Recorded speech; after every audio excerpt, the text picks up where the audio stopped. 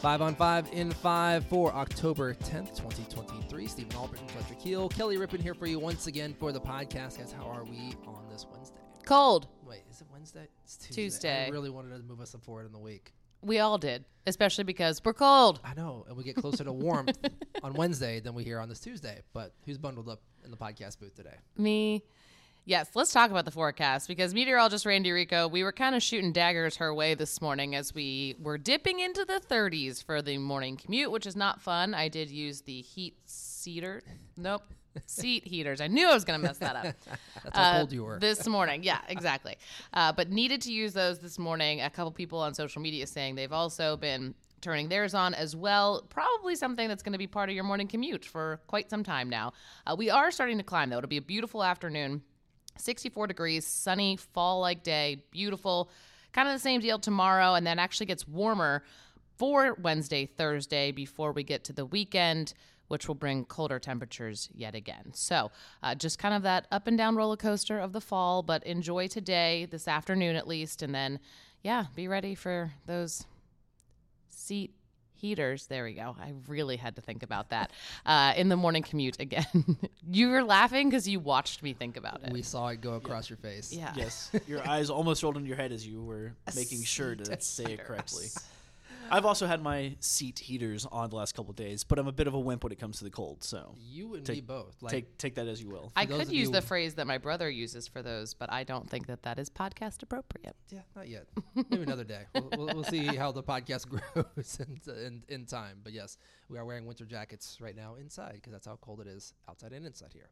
But anywho, all right, 5 on 5 in 5, 5 stories on Channel 5 in 5 minutes. Lots of headlines to get to. Fletcher, start us off. The clock has started. Yes, having some fun this morning, but our first story, once again, very serious. We're continuing to learn more information, more details out of the war that has broken out between Israel and Palestine. Yeah, so Hamas, a terrorist organization, attacked Israel over the weekend. Today is day 4. 1,600 people have been reported dead so far, both in Israel and Gaza. We are expecting to hear from President Biden at some point today to speak more about what's happening as the U.S. is providing backup to Israel, supporting Israel. But right now we know at least 11 Americans have been killed. Some have been kidnapped and are just in a very perilous situation, along with people in Israel and in Gaza as well. Hamas is threatening to kill those hostages that they've taken if they are bombed without warning from Israel. So a lot is happening there. Lots of reporters are on the ground from every news service trying to get to the bottom of what's going on and hopefully bring an end to this. But it looks like there's really no end in sight at this point because it's just a very deadly scene. And we've seen a lot of people. We all have Jewish friends living in Cincinnati, a large Jewish population there, have family members over there. And it's just a very, very bad situation. And not just for the Israelis, but also Palestinians as well, who are being used as shields in some cases. So it's a very, very bad situation. And President Biden is expected to provide an update today that I think a lot of eyes will be on. So that's expected this afternoon, and that will be our update as we get through today. We're continuing to talk to people from Cincinnati with Cincinnati ties connected to organizations here throughout all day parts on WLWT. So if you missed any of that on our newscasts, you can head over and watch and read those stories online at WLWT.com. Our second story this morning, a little bit closer to home.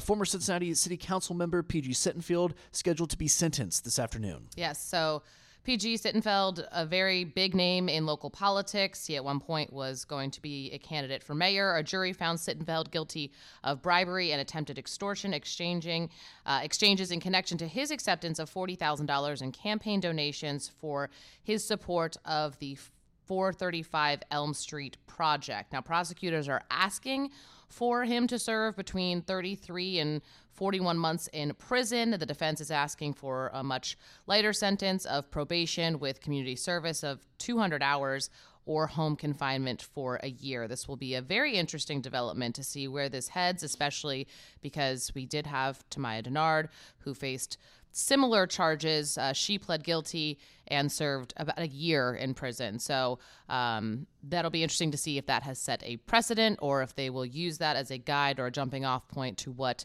comes from P.G. Sittenfeld's sentencing that is happening today. And we will have updates for you probably on our noon show. Our third story this morning, more hyper-local news. A major update on the fight over if Cincinnati's railroad will/should be sold. Yes, so if you are registered to vote and plan on voting and you live in Cincinnati, this is going to be one of those initiatives you will have the option to vote on whether or not that Cincinnati sells the rail. There's a lot of money on the line, billions of dollars, according to Mayor Aftab Puraval and former mayors of the city. But right now, the NAACP is telling people to vote against selling this. This is after the Labor Council as well walked back their support. They're staying neutral on this, but city leaders, the NAACP leaders, basically say that the black community has been overlooked and they weren't consulted, and how this money could possibly be used to help out the black communities, which they say have been overlooked for years as far as infrastructure and growth there. So NAACP says no. Many former mayors were saying vote for it because it's money for the long run, but if they hold on to it, that's money that will continue to come in perpetuity as well.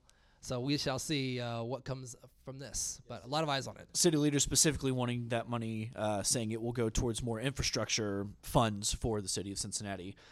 So a fight that's not going away anytime soon. And speaking of voting on that issue, whichever way you're leaning, today is the deadline to vote, not only in Ohio, but across the tri-state as well. So Ohio, Kentucky, Indiana. Yes, so you need to register to vote today. In Kentucky, you have until 4 o'clock, so to make sure that you are registered.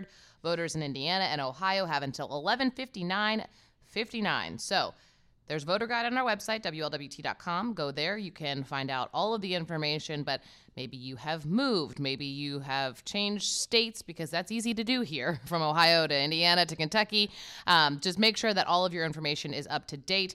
Make sure that you don't have to submit any new paperwork, and all of that needs to be done by today to vote in the November election. And then we'll talk more about this tomorrow, but early voting starts tomorrow in Ohio. So not Kentucky, but Ohio. So we'll keep you updated.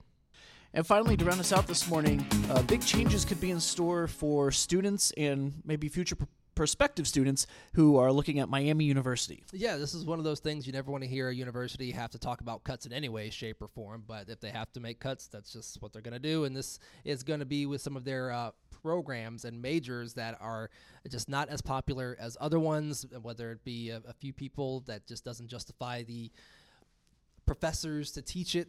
Miami is looking at that right now. So there are some students who are already in some of these programs. I think German studies is one of those. Religion is another one. There's a few other ones. Todd Dykes did this story and spoke with some pretty unhappy students because, to find out that I came to this school to do this and now I may not be able to, that's that's going to upset some people.